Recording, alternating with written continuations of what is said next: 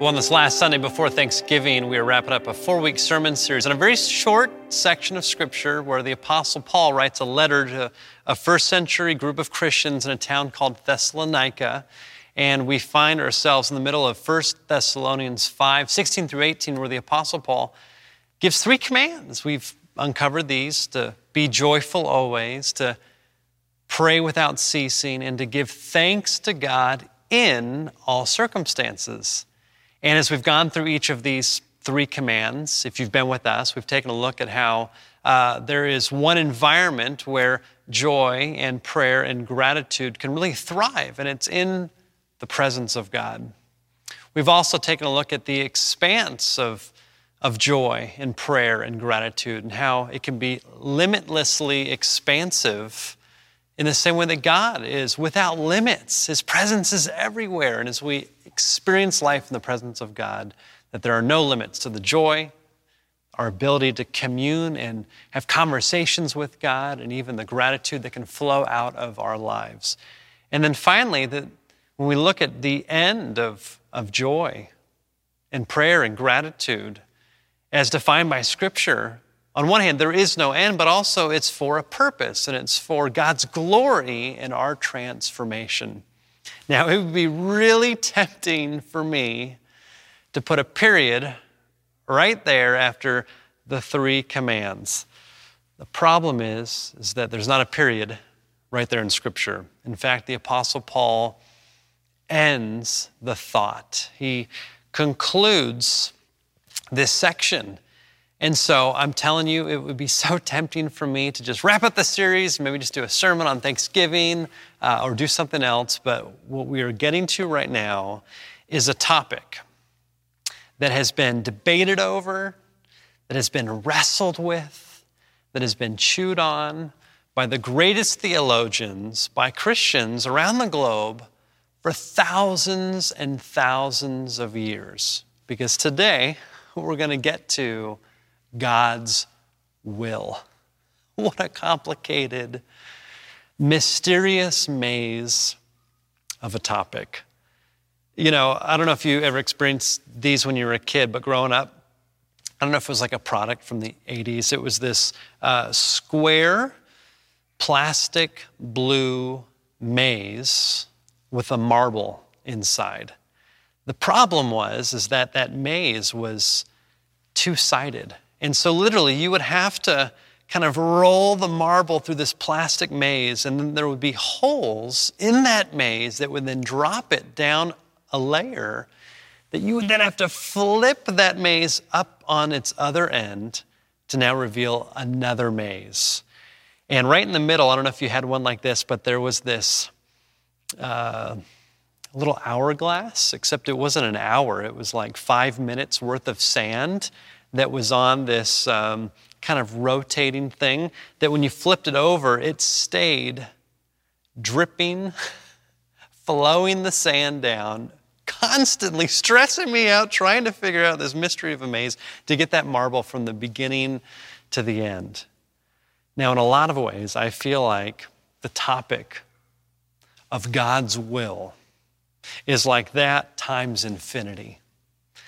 And I really believe, honestly, that to get from the beginning of a study of the will of God ultimately to the conclusion, to understand all of its fullness, is never going to be done in this lifetime. In fact, I likely believe that even when we're in God's presence, that there's going to be aspects to God's will that we fully won't comprehend. And yet we're going to know all the fullness of all that we're ever going to need to know in God's presence one day in the new heavens, the new earth. And so that finds me and you in this tough moment right now where I'm going to attempt, and I've been praying about this and studying, to finish up the sermon series with the conclusion of 1 Thessalonians 5:18 as we see that all of these commands are God's will for us in Christ Jesus. So if you have your Bibles, this is 1 Thessalonians 5:18. And you know, I'm actually going to begin in verse 16. And what I end with will be what we'll preach on today. 1 Thessalonians 5, beginning in verse 16, the Apostle Paul says, "Rejoice always. Pray without ceasing. Give thanks in all circumstances, For this is the will of God in Christ Jesus for you. This, my friends, is the reading of God's word. And as we say every week, thanks be to God. Okay, so the mystery of God's will in 35 minutes. My prayer is that this sermon would actually invite you deeper into a longing for, a pursuit of, a study about, and an appreciation for, and an obedience to God's will. It seems like more and more God's will is becoming less and less appreciated, maybe overly simplified, and frequently, sadly, co-opted by our will. And I'll cut right to the chase. You know, God's will, God's intent, God's plan, God's counsel, God's purposes are the best thing for you and for me, in fact, for all of creation. In fact, living out God's will is the best way to live. The problem is that we exert our will over our life, and we exert our will, our plans, our counsel, our intent over and above God's will for our life, and there are problems that ensue as a result. In fact, you might have a plan for your life. You might have a goal. Maybe you've set a 5-year plan or a 10-year plan. Maybe you have ways in which you think that you can accomplish certain things. These aren't bad in themselves, but if you do so disconnected from God's plan and God's will and God's overarching desire for your life, you're going to miss out on the depth of what the Apostle Paul talks about here is a life of joy, of constantly being in prayerful communication with God and of deep, deep gratitude. Also, we have people in our lives that have a plan for our lives. Maybe it's a family member. Maybe it's a friend. Maybe it's an employer. And they have a plan for your life. The problem is that they, nor you, created you. And ultimately, there is only one who is qualified to give you a plan for your life. There's only one who is qualified to extend their will over your life in a way that is perfect and good and beautiful. And it's the only one who created you, God. And so as we get into God's will for your life, we're going to talk about the environment of God's will. We're going to talk about the expanse of God's will, and we will talk about the end of God's will. So as we talk about the environment, if you've been with us the last number of weeks, we of course have talked about the environment of joy and of prayer and of gratitude as existing only in the depth of them in God's presence. And I'll say it this way. The environment for God's will is in the presence of God. Now immediately, maybe your mind is trying to wrap its mind around that truth. Scripture reveals that God is omnipresent, that God exists not only eternally and outside of time, but God exists everywhere. God's existence or God's presence is at the cosmic scale all the way down to the microscopic scale. In fact, there is no place, no environment in the world, in the cosmos, in your very being, in your places of work, even in places where it seems like God is absent, there is no place that God actually isn't present. And this requires a lot of faith. This requires a lot of submitting to what God reveals about God's presence to even wrap our minds, even just in a little bit of way around this, that God's will is everywhere. In fact, some scripture passages that talk about this, for example, Isaiah 46, 9 through 11, the prophet Isaiah writes this, speaking on behalf of God, as one who is speaking through the power of the Holy Spirit. God says, remember the former things of old, for I am God and there is no other. I am God and there is no one like me, declaring the end from the beginning and from ancient times things not yet done.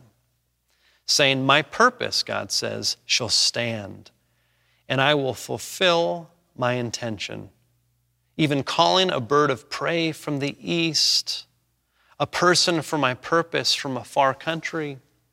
I have spoken, says the Lord. I will bring it to pass. I have planned, and I will do it. I want you for a moment to grasp just an iota of the power of the will of God. God has the ability to simply speak, let there be light, and there is light. Isaiah is the instrument through which God reveals that there is no one in the planet who can do that level of execution of their will.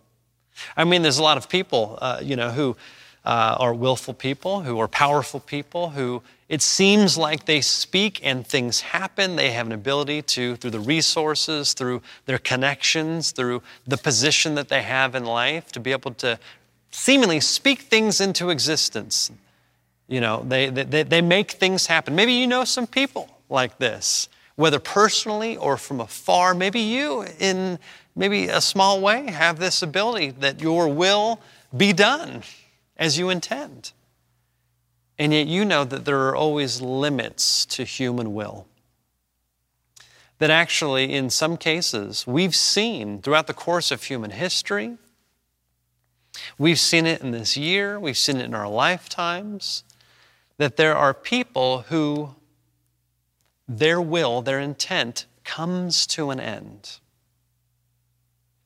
And there might be seasons where their will is expressed and gets things done wherever they are present. And yet we also see that there are certain cases where a person can be present and formally powerful. Their will can no longer be done for whatever reason. God alone is unlike any human being that has ever existed, because God's will is always accomplished. And in fact, it says here in Isaiah that God's intentions are never thwarted. God alone has the ability to make plans and never have a pandemic get in the way, never have circumstances get in the way. God can make plans, and there is no canceled flight that can stop God's plans. In fact, when you read all of Scripture, rather than just cherry pick a couple verses here and there to figure this out, but when you read all of Scripture, there is this consistent, overwhelming truth that God alone is unlike anyone else, that God has a perfect and a pleasing will that is sovereign over all of creation, and that the environment of God's will is everywhere. Another verse. In Job 42, 1 through 2, after this long experience and conversation that goes back and forth between Job and his friends, and then ultimately Job and God, God reveals God's self and who God is in such a powerful way that then Job is humbled and then responds near the end of the book of Job and says this. Then Job answers the Lord and says, I know that you can do all things, that no purpose of yours can be thwarted. Now let's come back just for a moment to 1 Thessalonians 5, 16 through 18. Paul is saying that God has a will for you in Christ, and it's to be joyful always, it's to pray without ceasing, and it's to give thanks to God in all circumstances. Part of God's sovereign will isn't just to speak things into existence. Part of God's will isn't just to have all of creation exist. Part of God's will is that you, as a human being, would experience a relationship with your Creator. And as a result, that there would be joy, that there would be communion with God, that there would be gratitude that would flow up and through your life. And this is where we must get into the expanse of God's will. And this is where there's great difficulty in trying to articulate, using a finite mind, something so infinite.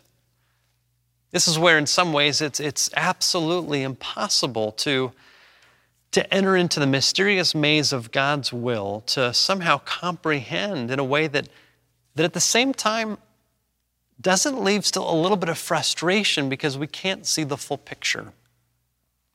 Leaders and theologians, Christians for thousands of years have tried to articulate in human language God's will. And a lot of different theologians have even put God's will into different categories to describe the nuances, the layers, the facets of God's will. So for the purpose of this sermon today, I'm just going to talk about two categories of God's will, God's sovereign will and God's secret will. God's sovereign will, some people refer to it as God's perfect or divine will, is all expansive, is all consuming. Some verses that speak to it are this. Matthew 10, verses 29 through 30. Jesus says, "Are not two sparrows sold for a penny? Yet not one of them will fall to the ground apart from your Father. And even the hairs of your head are all counted." So if you can try to just for a moment grasp this. Jesus, the Son of God, is saying that not only is every death of a bird something that fits within God's will, but even God's will is so expansive in God creating you and me in the image of God that God actually knows the number of hairs in your head. For some, that's easy. It's 0 these days. For other of you, how can you even begin to count how many hairs you have on your head? Well, God can. In fact, like that maze that I used to play with as a kid, the only way I would get through ultimately to the end would frankly be I would hit some dead ends and realize, okay, that is a dead end and that won't get me further in, and so I have to back up and go a different way. I've found that in the study of God's will, as I come to God in prayer and through Scripture, that there is a dead end that I reach that is an answer that many mature followers of Jesus have given. And it's this. There are many mature followers of Jesus who I respect, and I consider this a great mystery that we can debate these things. But I found that a dead end is this, that when some people say, well, there are certain things in life that are God's will, and there are certain things in life that really aren't God's will, not part of God's plan, not part of God's intent. Now, I can see on one hand how this helps someone when they go through experiences in life where there's tremendous tragedy, when there's heartache, when there's sorrow. I think about in my own life the tragic death of my younger brother. I think about the miscarriages that my wife and I experienced. I think about things that have happened in this world that I've seen. On one hand, I would be put at ease and I would be filled with a sense of peace if I could just say, none of those things were part of God's plan. None of those things were part of God's will. However, I've experienced that is only a temporary road of peace that ultimately leads to a dead end as I study Scripture. Let me explain. To say that there are certain things that happen in life that are part of God's will and certain things that happen in life that aren't part of God's will, I've experienced actually creates a problem.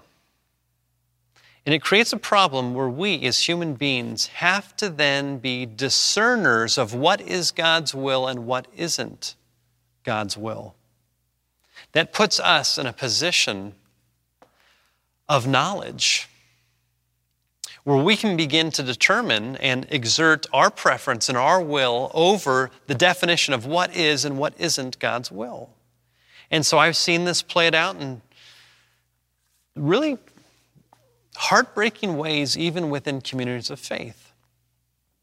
Most recently, I think about how some people have said, well, the 2016 election in the United States was God's will, but the 2020 election wasn't God's will.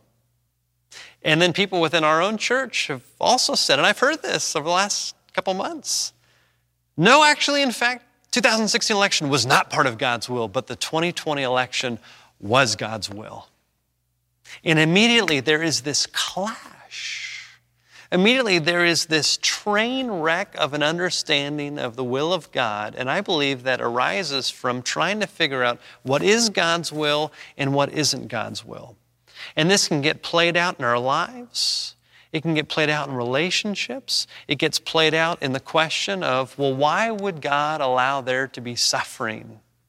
And sometimes the answer is given, well, suffering isn't part of God's will. God just, allows it to happen. And for a moment, that gives a little bit of peace, but I've experienced that ultimately, like that maze, it hits a dead end, especially when I get to Scripture that says,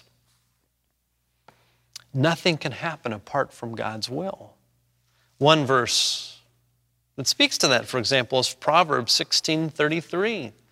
It says this, the lot is cast into the lap, but the decision is the Lord's alone. Now, a lot was an ancient kind of form of dice, if you could say it that way. To translate this into modern terms, that every time a dice is rolled, the play is for God. That somehow every dice that is cast playing Yahtzee or craps or whatever it might be, that every single dice roll somehow fits within the will of God, is to speak to the expansiveness of God's will that somehow is a great mystery. And I found, rather than trying to discern, well, this is God's will and that's not God's will, I have submitted myself to the fact that all things somehow exist within the will of God. And yet clearly there's certain things that happen that God speaks out against, that grieves God's heart, that God clearly says is sin, that God clearly has consequences for. And so rather than lop all of that off and say, well, it's not part of God's will, somehow I have to trust and I have to believe that God's sovereignty, that somehow God's majesty still is able to work out God's will even in the midst of all of these circumstances that have arisen in life, while God is still in control, while people still have free will. And that's the great complexity of this dance between the sovereignty of God and the free will of humanity. That ultimately it is God's sovereignty that overshadows and has authority over the free will of God, not the other way around. You see, if it was the free will of humanity that was more powerful than God's sovereignty, then God would be out of control. Then God wouldn't be God. Then God wouldn't alone be worthy of our worship.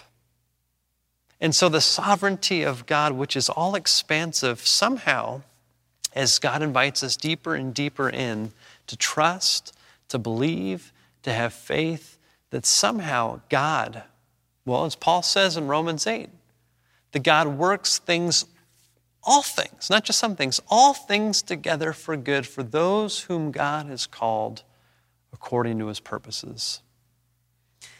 Now, the danger is when we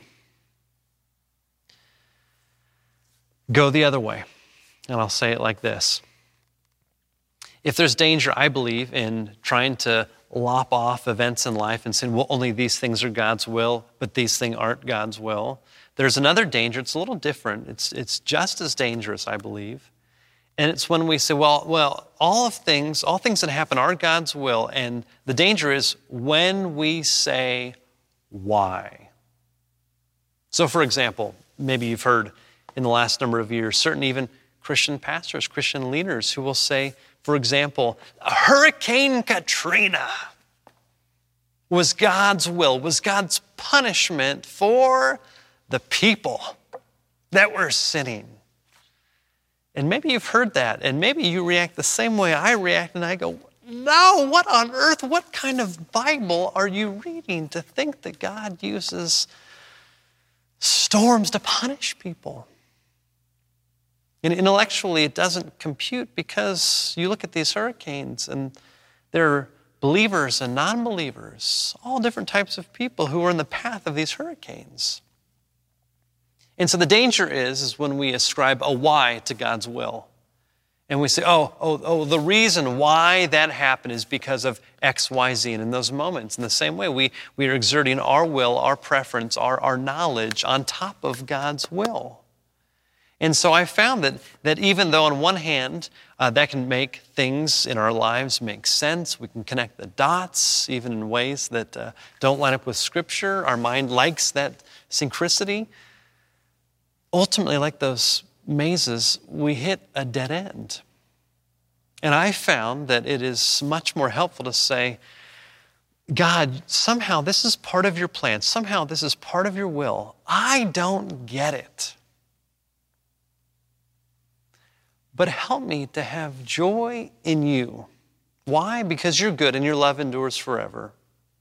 Help me in the midst of this to press in and to pray, to talk with you, about me, about others, about the world, without ceasing. God, help me to have a gratitude, not for these circumstances, but in these circumstances. And God, I don't get it. And I don't like it. And yet I'm going to trust and believe that, God, you are good, that your love endures forever. And somehow we can begin to enter deeper and deeper and deeper into the mysterious maze, the beautiful maze, the perfect maze, the loving maze of God's will. You see, it's remarkable how God uses even the worst things in life to accomplish God's will. And I have seen this in my own life, and I see how, and it's always looking back that things begin to click. This is not to give a nice, neat, pat answer, but I look back and, I think about the tragic death of my brother. I think about the infertility my wife and I experienced. Somehow that, I believe, was part of God's will. I believe that much of that broke God's heart. That it's not part of a thing that, God is just joyful about, to see God's people suffer. And yet God's love and goodness is greater than that, and God has used it in such a powerful way that I feel like I have a completely different perspective as a pastor entering into the grief of a family when they've lost a loved one.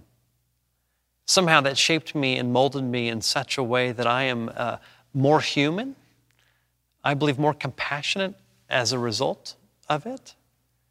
And I think it's overly simplistic to say that God did that so that this would happen, and yet there is a deeper truth, a deeper richness that I've entered into where I realize that God has always longed for me to be compassionate. God has always longed for me to enter into people's sorrow. And even though these things have happened, that hasn't thwarted God's plan and purpose and will for me to be that type of a person. And I believe that even if my brother hadn't died, that God's will was for me to be a compassionate person. He reveals that in Scripture.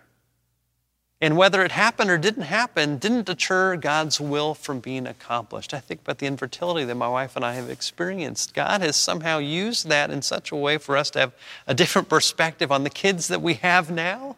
Both Judah and Barrett, it's a deeper gratitude. And there's moments where they're driving me crazy and I have to be reminded, okay, God, what a gift. What a gift. I remember what it was like where I didn't think I was going to have any kids. I remember when the doctor said, give up, you'll never have kids of your own.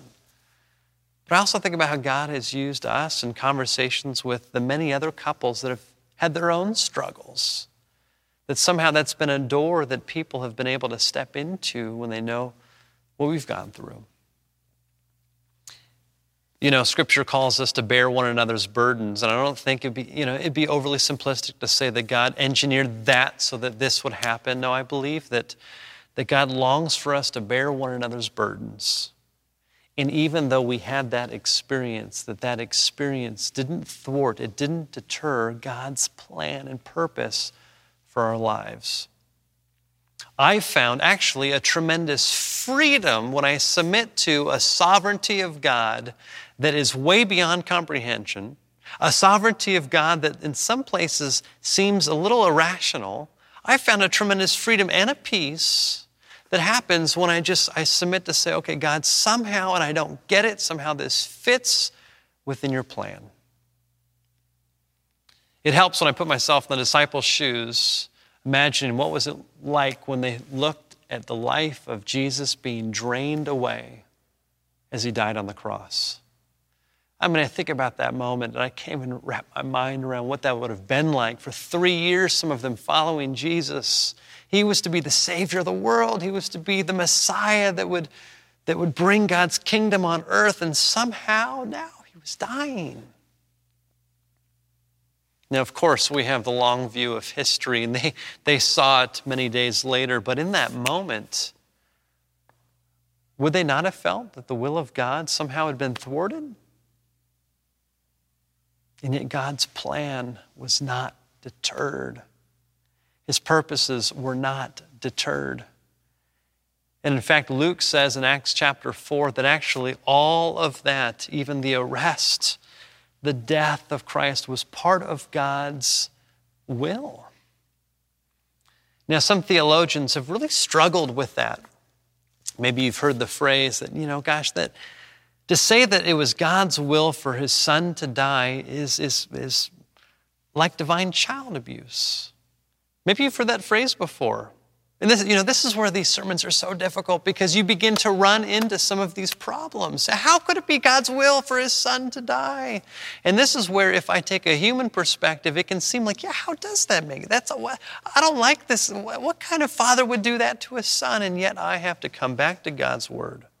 I have to be reminded. Psalm 136. God is good.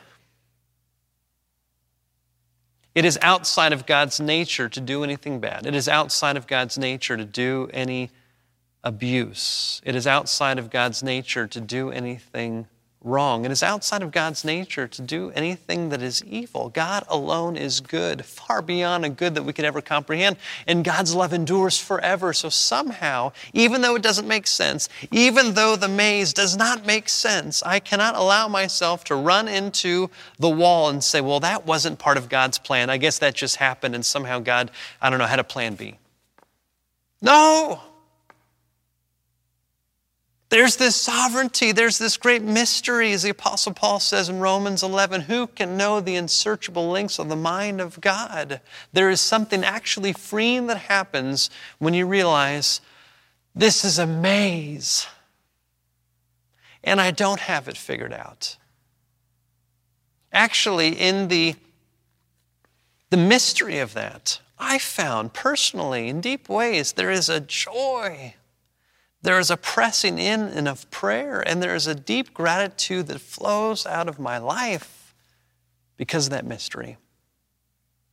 You see, the sovereignty of God is something that we can explore the depths and the riches of the rest of our life and only scratch a little bit of the surface. But there's another aspect to God's will. It's not just his sovereign will, it's his secret will. In Deuteronomy 29:29, Moses, in a great speech to the nation of Israel before he dies, at the end of 40 years in the wilderness, he says this. He says, the secret things belong to the Lord our God, but the revealed things belong to us and to our children forever, to observe all the words of this law. Moses says that there are actually plans that God has that only God knows. There are secrets hidden in God. And yet he also says there's an aspect of God's word that has been revealed, an aspect of God's will that has been revealed, and it's God's law, God's word. In fact, everything that we need to live a life of love, of joy, of significance, of peace, of generosity, of justice, of mercy, of forgiveness, of grace, everything that we need to know has actually been revealed to us through God's word. This is the revealed word of God. And yes, there are secrets hidden, God. For whatever reason, God hasn't revealed to us. I don't know. I wonder, will God reveal all that to us in God's presence in the new heavens and the new earth? I don't know those things, but what I do know is that I have all of God's revealed will. in the pages of Scripture. And somehow all of it, even the parts that don't make sense, somehow fit within the framework that God is good, that God is loving, that God's love endures forever, and that the expanse of God's will flows into my life and is an invitation for me to submit my life to the will of God. That will to know God and be known by God through a saving relationship in Jesus Christ. That God's deepest desire is that we would experience what it means to be in relationship with our Creator. And that we can respond to that the call that every single one of us has on our lives to follow Jesus, that is the first step to experiencing, to entering into the mysterious will of God. That when you say yes to Jesus as your Lord and Savior, as it says in Romans 10, 9 and 10, if you confess with your lips and believe in your heart that God raised him from the dead, in a sense, you enter into the experience of God's will. And in God's will, which is also God's presence, there is joy, there is connection with God, there is gratitude, unlike anything else. And that as we follow Jesus, as we put into practice the way of Jesus, that this isn't just some person or some great teacher's plans for your life. It's not just some person's will for your life. It is God in the flesh saying, this is how I long for you to live. Even in the midst of the great mystery, even in the midst of all the things that don't make sense, even in the midst of the things that happen that we say, God, how can that happen? And how can you still be good if that somehow fits within your will? There is still a massive amount of God's revealed will that he invites us to put into practice. And that's that great invitation of faith, to be part of a community where we get to work out the experience of our salvation together. We've talked about the environment of God's will only being in the presence of God, which is all expansive. That there's no place, no thing, no opportunity where God's will cannot be perfected. But there's also an end to God's will. On one hand, end as limit. There is no end to God's will. It is perfect. It will come out into the cosmos and return, not void, but in the ways that God intends. But also there is a purpose to God's purpose. There is an aspect of God's will that on one hand is utterly mysterious and yet is beautifully revealed throughout Scripture. I love how Jesus, before he dies, I shared this a couple of weeks ago, he speaks with the disciples and he prays a prayer. And I believe that this gives us kind of like a little sneak peek into the will of God, a little cracked window into the glorious light that is God's will for our life. This is in John 17. This is a prayer. I prayed this a number of weeks ago. And for whatever reason, I feel like I need to just read this again. John 17. It's the longest prayer of Jesus recorded in Scripture. There's no other prayer that is longer in Scripture that Jesus prays. And he prays this for you, not just his disciples back then, he prays this for you. After Jesus had spoken these words, he looked up to heaven and said, Father, the hour has come.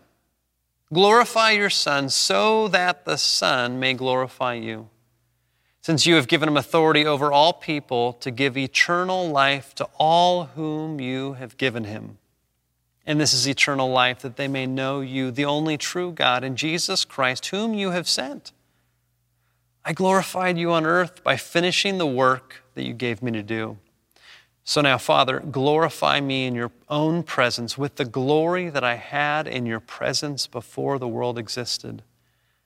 I have made your name, God, known to those whom you have given me from the world. They were yours, and you gave them to me, and they have kept your word. Now they know that everything you have given me is from you. For the words that you gave to me, I have given to them, and they have received them, and know in truth that I came from you. And they have believed that you sent me. I'm asking on their behalf. I'm not asking on behalf of the entire world, but on behalf of those whom you gave me, because they are yours. All mine are yours, and yours are mine, and I have glorified in them. And now I am no longer in the world, but they are in the world, and now I am coming to you. Holy Father, protect them in your name that you may have given me, so that they may be one as we are one. While I was with them, I protected them in your name that you have given me. I guarded them, and not one of them was lost, except the one destined to be lost, so that the scripture might be fulfilled. But now I am coming to you, and I speak these things in the world so that they may have my joy made complete in themselves. I have given them your word, and the world has hated them because they do not belong to the world, just as I do not belong to the world. I'm not asking you to take them out of the world, but I ask you to protect them from the evil one. They do not belong to the world, just as I do not belong to the world. So sanctify them in the truth. Your word is truth. As you have sent me into the world, so I have sent them into the world. And for their sakes, I sanctify myself, so that they also may be sanctified in truth. And skipping down to verse 25, righteous Father, the world does not know you, but I know you, and these know you, that those who have sent me. I made your name known to them, and I will make it known, so that the love with which you have loved me may be in them, and I in them. There's a purpose to God's will, and it's that you would be one in Christ, as Christ is one in God the Father and God the Spirit. There is a purpose to God's will, and it's that you would experience the love in Christ that Jesus, the Son of God, experiences in relationship with God the Father and God the Spirit. Somehow there is this great expanse of God's will. It's as good, it's as pleasing, it's as perfect, it's as beautiful will, and he longs for you to be caught up in God's will, caught up in God's plans, caught up in God's purposes, so that you would experience a wholeness, a oneness, a joy, a peace, a love unlike anything else. So would you, with me, with our church, enter into that mysterious maze of God's will? Would we pray as Jesus taught us to pray? Our Father who art in heaven, hallowed be thy name. Thy kingdom come, thy will be done on earth as it is in heaven. Let's be a praying church, a praying people that long for, that pray for, that strive for, that bring God's will here on earth, starting with me, starting with you, starting with us. God's will here on earth as it is in heaven. Let's pray. Jesus, these are lofty things to spend a bit of time considering. And yet these things are intended to be an invitation deeper and deeper into a relationship with you. So I pray that through the power of your Spirit, that you would lead us deeper into your truth, deeper into a relationship with you, that we would know and live out your will, God, here on earth as it is in heaven. It's in your name, Jesus, we pray, and we say together, amen.